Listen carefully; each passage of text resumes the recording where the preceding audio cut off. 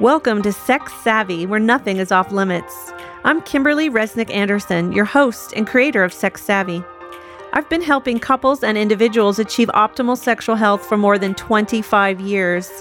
I am ready to share my unique insights and sex-positive approach with the world. We'll talk about hang-ups, kinks, fantasies, and function, what's hot, what's not, and most importantly, how to become sex savvy.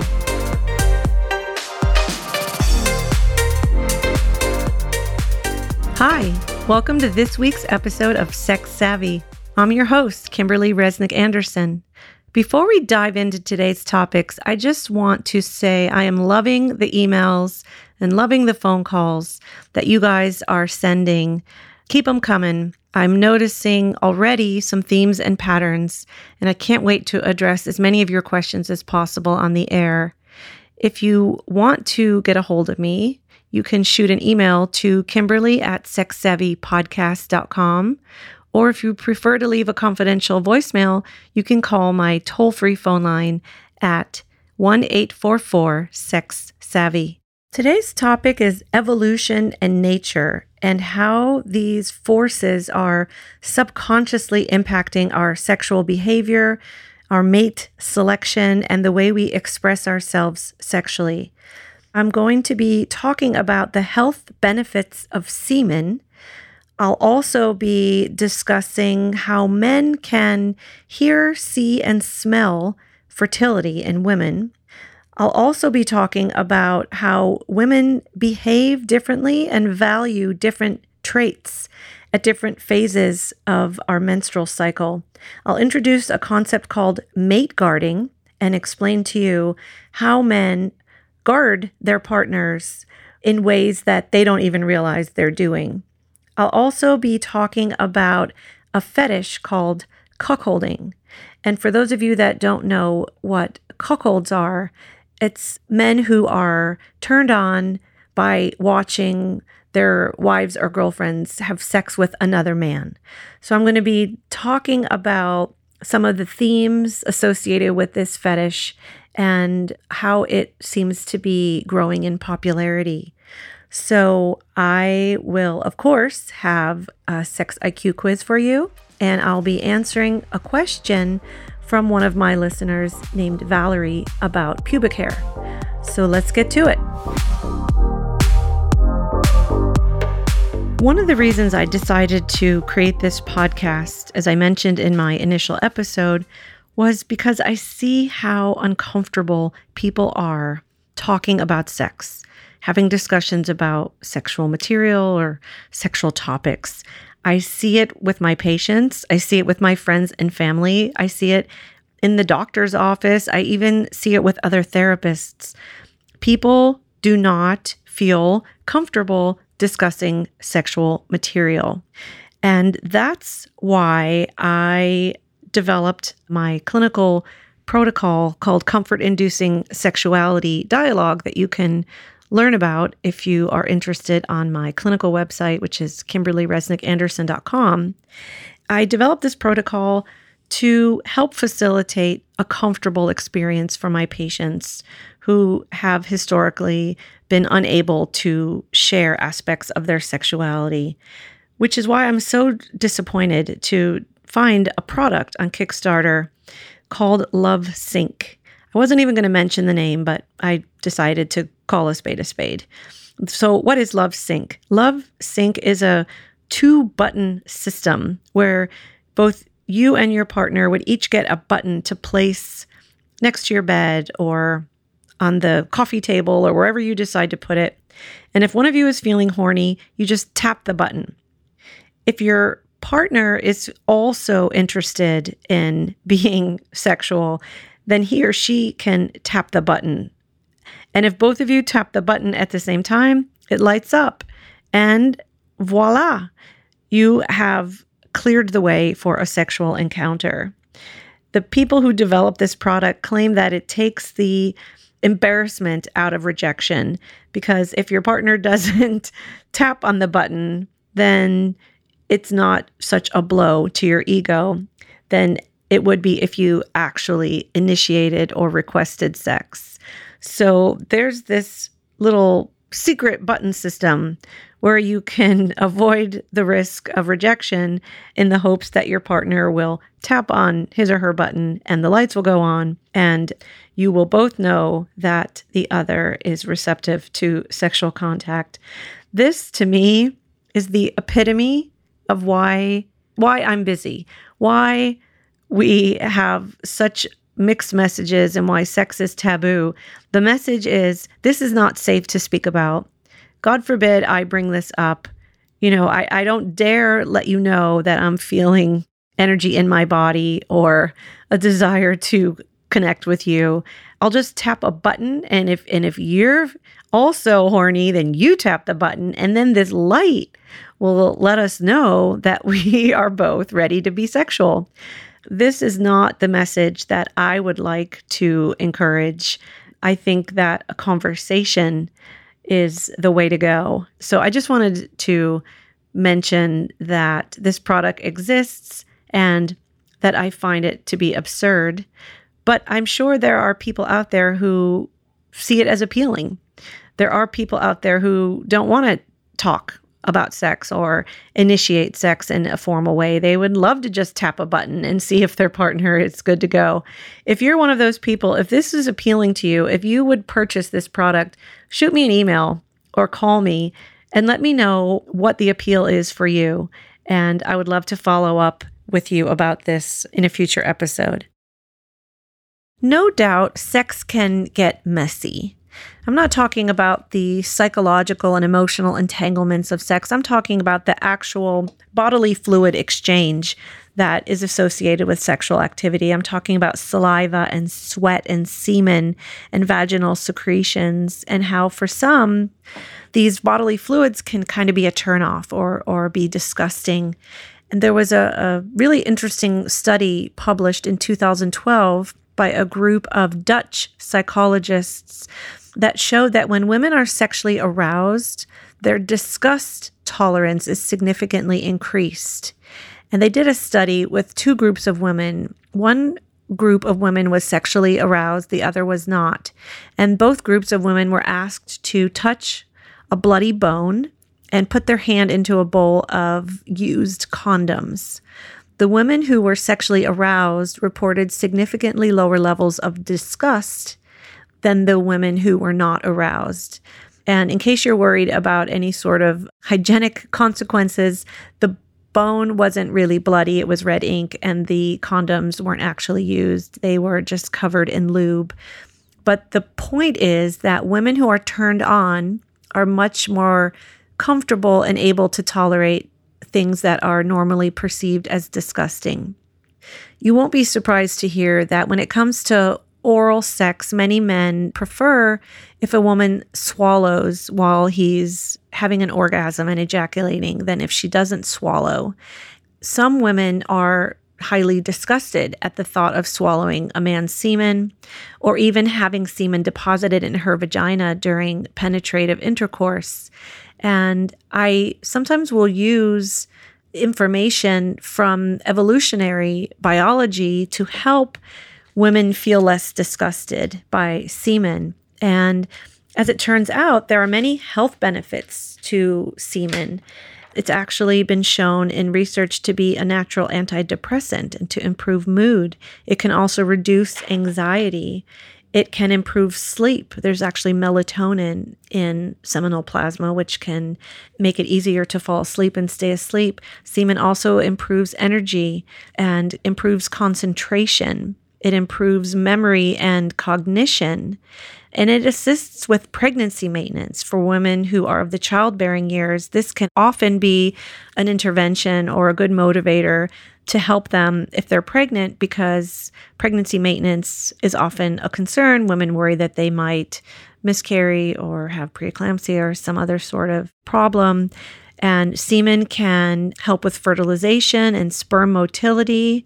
It can help with uterine growth. It can decrease risk for preterm labor. It can help with cervical ripening and facilitation of labor, which is why you may have heard doctors recommend having intercourse if a woman is past her due date to see if that can activate labor. It also increases female-initiated sexual behavior. So having semen either deposited into your vagina or by swallowing it can make women hornier and more likely to initiate sexual contact. And women who do not use condoms because they don't have to worry about pregnancy or sexually transmitted infections have statistically significantly more sex than women who use condoms, suggesting that there's something in the seminal plasma that helps women value and enjoy and participate in sex more frequently. Semen also reduces pain. It has analgesic properties, opioid peptides, beta endorphins, oxytocin, serotonin that can decrease pain temporarily as well. So when women hear about all the health benefits of semen, sometimes it helps motivate them. If they think, I'm going to sleep better, I'm going to have more energy, I'm going to have less depression, I'll have less pain, it'll help me with my pregnancy. Sometimes that is enough of a motivator to help women be receptive to sex and even appreciate the opportunity to have sex because they can really benefit from that seminal plasma. So nature clearly knows what she's doing, right? Nature and evolution are dictating the way we behave sexually. And sometimes nature can have an impact that leaves us feeling confused or conflicted. So, for example, I have women come to me that say they feel like a sort of Dr. Jekyll, Mr. Hyde when it comes to sexual attraction. One day they tell me about that obnoxious, aggressive guy at work who's a total jerk and completely offensive. And then a week later, they tell me that they had a sex dream about him. Well, I tell these women they're not crazy. And I explain to them that there is research that shows that heterosexual or straight women who are premenopausal value different traits at different times of the month depending on our fertility status. So when we're at peak fertility or when we're ovulating, we value things that at other times of the month would be maybe offensive to us or a turn off to us. Since prehistoric times, women, human females, have been faced with evolutionary trade-offs. And the dilemma is, do we go for the good genes or for the good mate? Should genetic fitness be more valuable than loyalty and stability?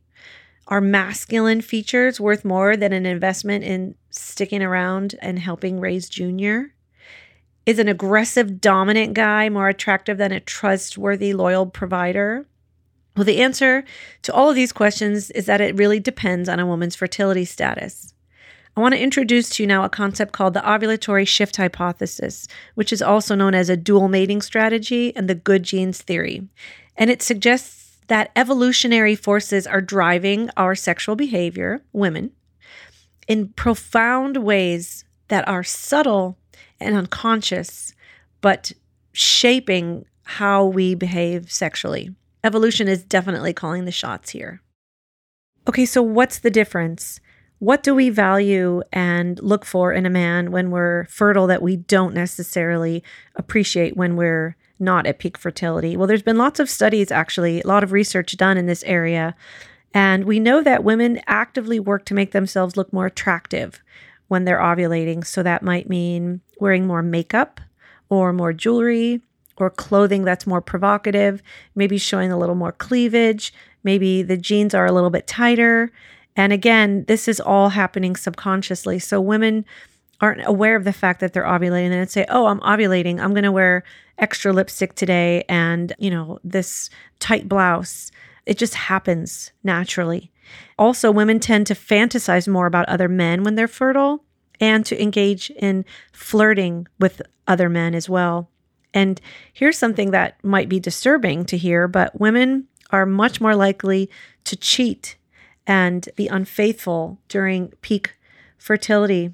There was a study published in Current Anthropology in 2005 that showed rates of extra-pair paternity, which is basically getting pregnant by a man other than your primary partner, range from 1% to 55%, depending on the population.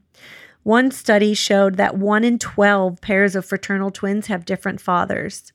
1 in 12 pairs of fraternal twins have different dads, according to one study. That's insane. Women who are ovulating also tend to find masculine men and characteristics more attractive. And what do I mean by masculine? Well, there are stereotypically masculine features which are correlated with genetic fitness. And genetic fitness is basically the measurement of how well someone's genes would do in terms of making a hardy offspring.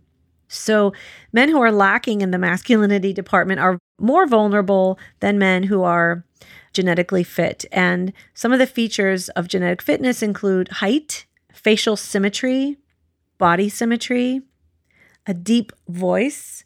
So men with deeper voices tend to have more children. Men with copious body hair are also more genetically fit. And men with a competitive and dominant nature are considered to be sexy when a woman is ovulating. So what else do we know about masculinity? Well, we know that symmetry is considered masculine and genetically helpful.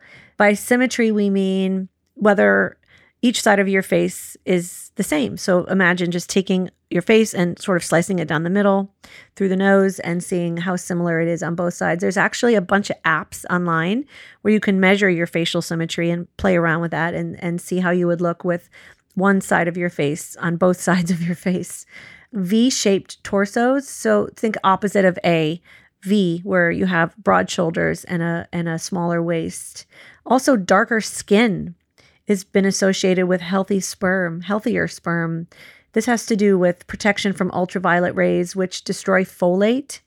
And sperm, which is high in folate, tends to have better mobility and better motility.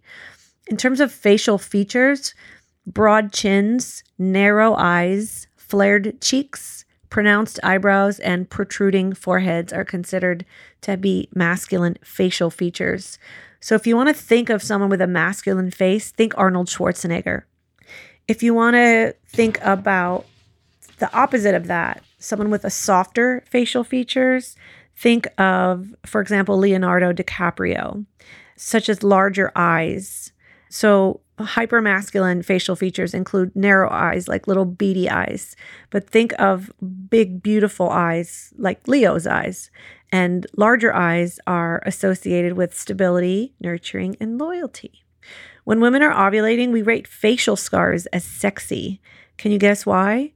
Well, it's because when we're fertile, we value traits of aggression and a willingness to engage in battle. There was a study published in 2009 that showed that facial scars, especially ones that appear to have been earned during fights, physical fights, were shown to increase attractiveness in men as short-term partners. Not long-term partners, short-term partners. Basically, we want their genes, we want their seed, and then we're done with them.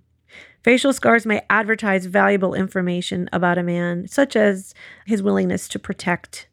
He's the guy you want around if a burglar breaks in during the night or if your neighbor's pit bull gets loose while you're watering the flowers. Fertile women, interestingly, prefer the scent of males who score high on a questionnaire-based dominance scale. What? We want dominant, competitive guys? Well, yeah. When we're ovulating, we do. There was a study published by Havlicek in 2005 that showed a positive correlation between male dominance and odor sexiness when rated by women at peak fertility, but not at other phases of the menstrual cycle. So we like dominant guys when we are fertile, but not at other times of the month. Women who are ovulating also find competition and dominance toward other men, so intra-sex competition, as sexy. This would be the guy who humiliates and picks on the smaller guy, the nicer guy at the party that you think is a jerk, but then you find yourself attracted to him and don't know why. Well, it's because you're ovulating. All right, here's another piece of research that may be surprising. When women are fertile, we rate promiscuity in men as sexy and faithfulness in men as unsexy. What? Well, it's because promiscuity is highly associated with genetic fitness. So when we're ovulating, when we're under the influence of those hormones, we find ourselves attracted to this otherwise offensive trait.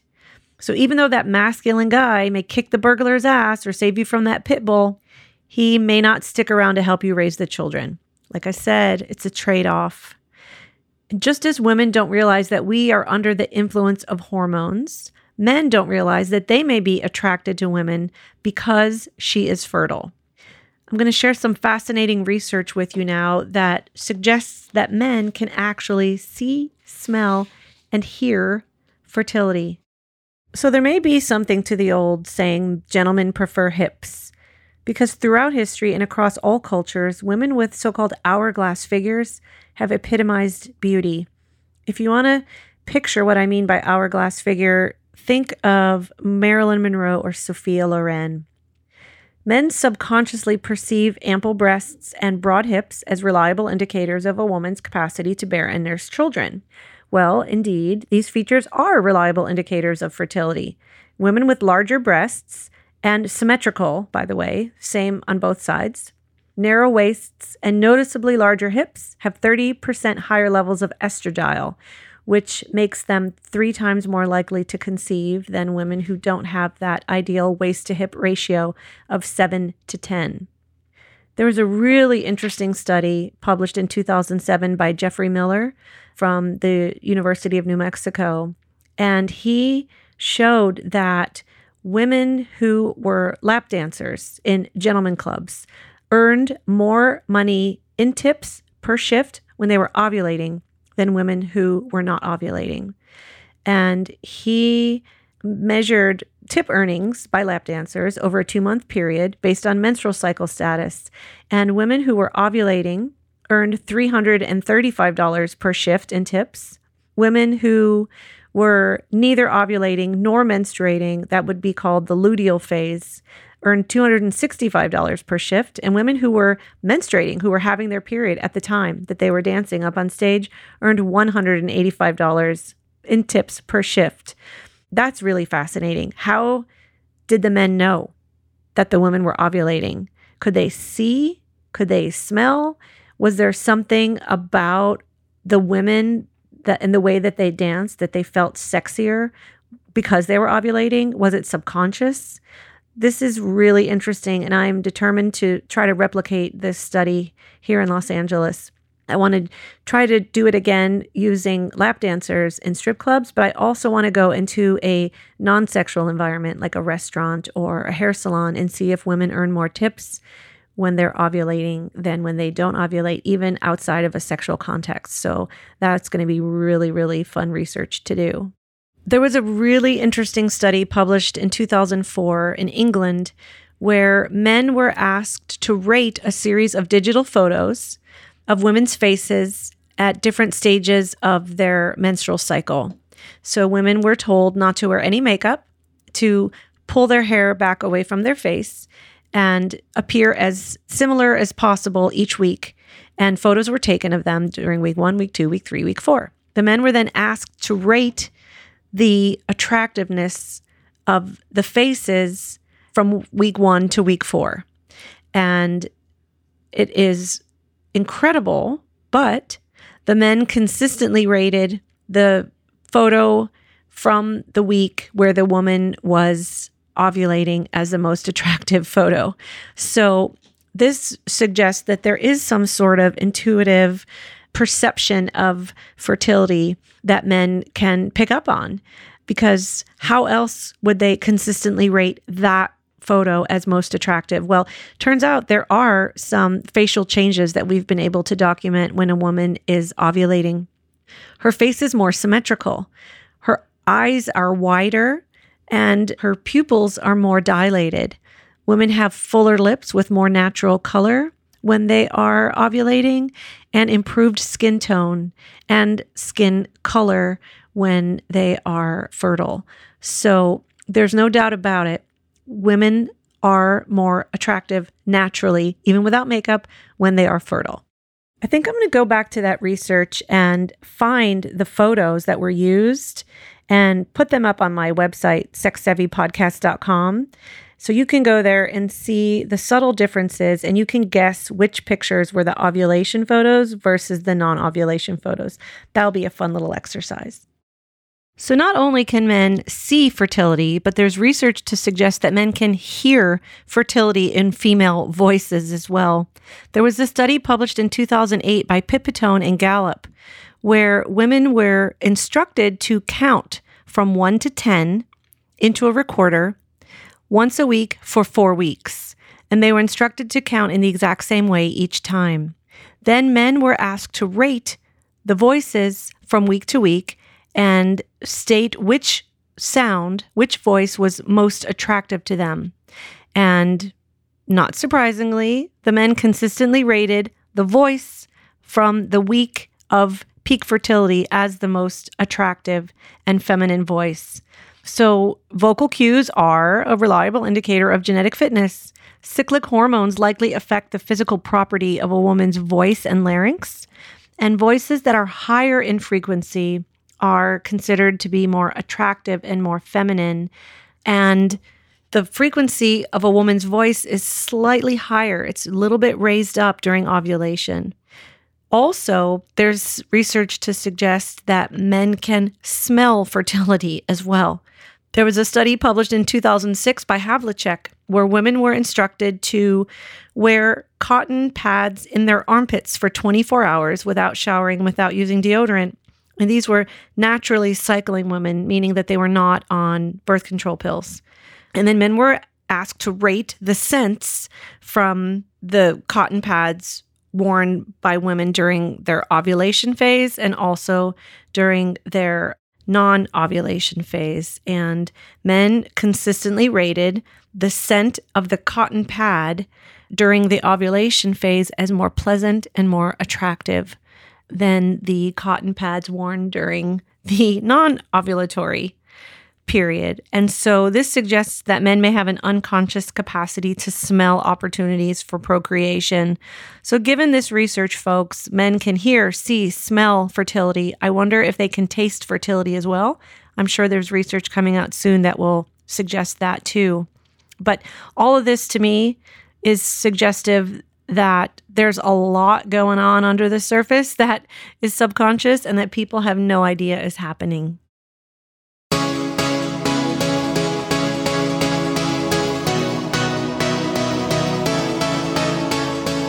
So, how sex savvy are you?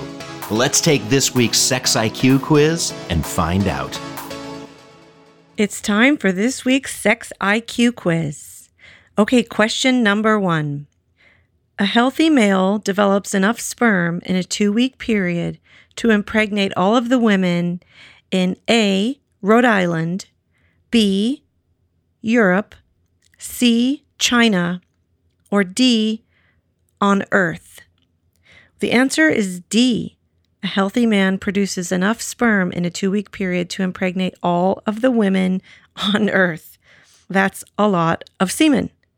What's interesting is that unlike men who can sort of whip up a batch at any point on a dime, women are actually born with all of the eggs that they're ever going to have. They actually develop in utero. And that means that half of every human being's genetic makeup was actually formed in his or her grandmother. By the time your mother was born, she was carrying the egg that with your father's sperm turned into you. Okay, question number 2. Women with symmetrical breasts are less likely to develop breast cancer. True or false? The answer is actually true. Symmetrical breasts are one of those indicators of genetic fitness, and women whose breasts are congenitally 2 different sizes have a slight increased risk for developing breast cancer. Okay, question number 3. Women report increased sexual satisfaction with age. True or false? The answer to this is definitely true. So although sexual frequency and activity decreases as women age, satisfaction significantly increases. There are 4 main reasons for this based on my clinical experience. The first is that after women go through menopause, they're no longer worried about unwanted pregnancy, so they feel freer to engage in sexual activity without that concern. Also, as women age, they tend to reject the cultural stereotypes of beauty, the beauty myth that gets perpetuated about how women should look and how much they should weigh and how their breasts should be perky, and they just are no longer prey to those sorts of cultural expectations. Women also report an increased satisfaction due to less focus on penetrative sex and more focus on other types of pleasuring. Finally, I think the reason that women are able to enjoy sex more as they age is because they're less invested in men's pleasure and more invested in their own pleasure. They learned to take ownership and celebrate their own sexual satisfaction. And I think for many women, for many years, they feel like sex is for men. And as they age, I think women feel like they deserve to have sexual pleasure as well. So I think all of these reasons combined explain why women report increased satisfaction as they age. So if men can hear, see, and smell fertility, and women are most likely to cheat when they're ovulating, have men been genetically engineered to intuitively understand the risk of being cheated on? Well, according to research published in 2005 by Gangestad, the answer to that question is yes. When women are ovulating, men engage in what's called mate guarding, where they are more loving, more attentive, more jealous and proprietary, more monopolizing of their partner's time, more suspicious, and more likely to randomly call their partner's cell phone or text them just to see what they are up to. Research also suggests that less masculine men mate guard significantly more than masculine men, perhaps unconsciously sensing their own vulnerability, and less attractive women are mate guarded during ovulation, but highly attractive women tend to be mate guarded all the time. Is this nature's way of subtly letting us know when we need to pay attention? Research by Gordon Gallup suggests that men thrust deeper and harder when women are ovulating or after a man has been separated from his partner for a period of time.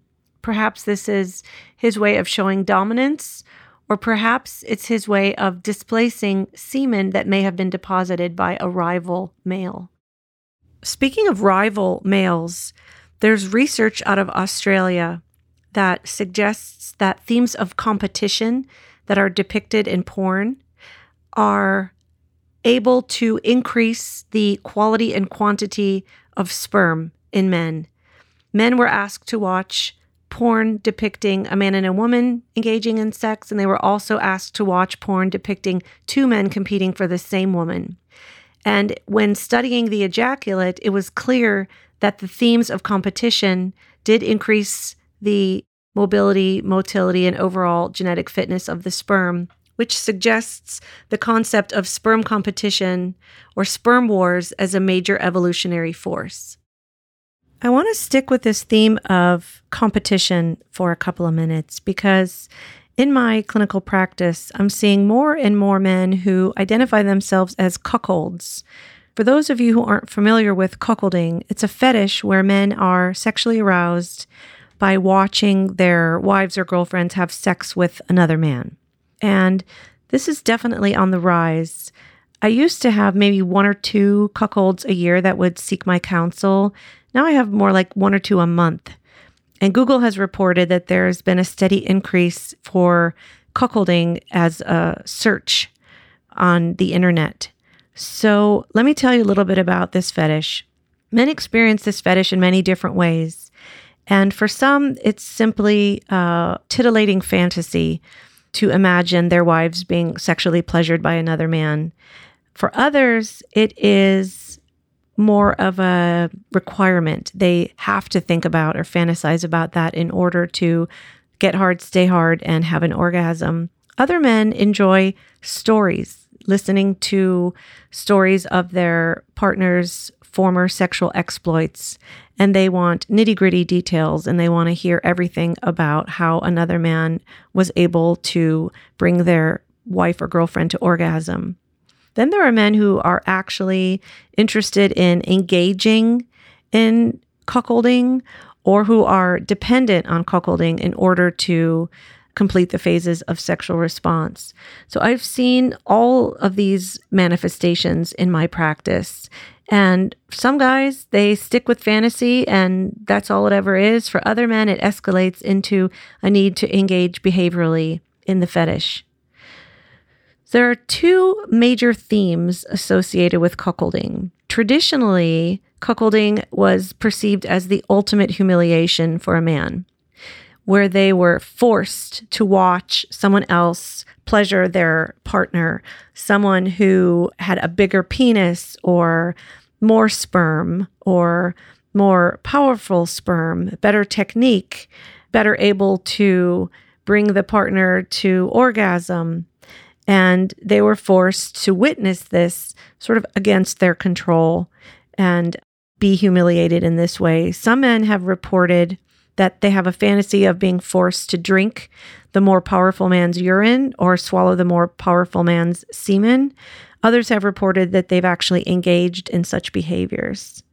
Then there's a sort of new, more modern faction of cuckoldism, if you will, that's about power and control. So rather than feeling humiliated, these men feel empowered.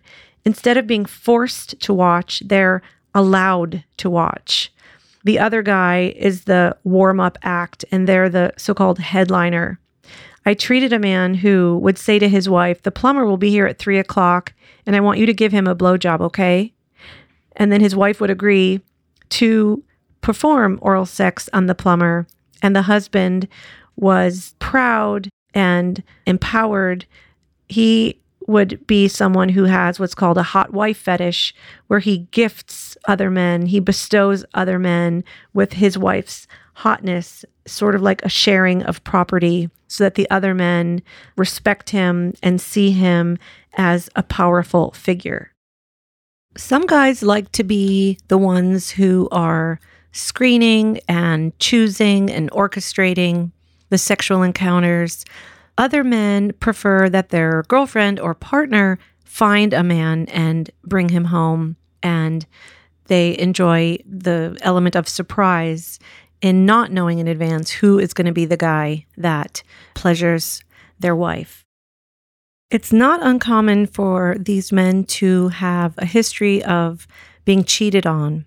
Some of these guys will tell me that they were so humiliated when they discovered their partner had been unfaithful that they in some way eroticized that humiliation and turned the tables, so to speak, to use it to their advantage. And they are, in essence, creating the cheating by allowing it to happen and witnessing it. But at least they're in control. They know what's going on, and they're not being made a fool of behind their back.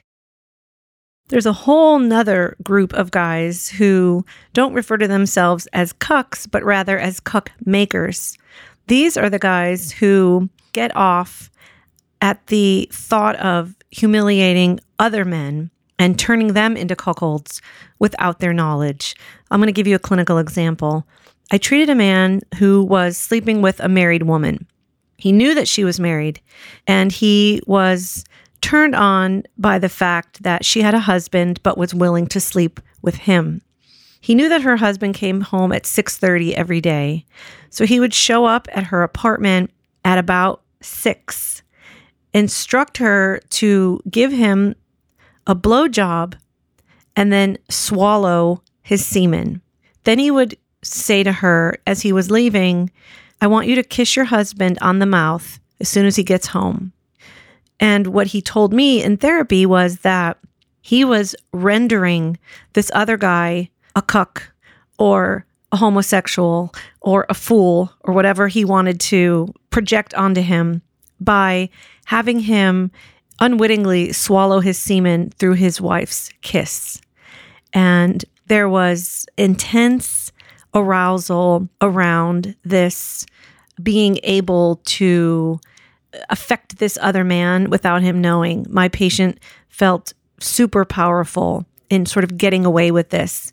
And part of the fantasy for him was that the other guy, the husband, would discover or suspect or notice or challenge his wife and say, I taste semen in your mouth. Who have you been giving a blowjob to? And that she would then have to explain herself. So there was a very elaborate fantasy around how the other guy would feel, how the other guy would react, how the woman would feel if her husband found out. And he would then masturbate to all of these potential scenarios. Let's talk pubic hair. I get a lot of questions from both women and men about pubic hair and whether it's best to wax or shave or let things grow au naturel.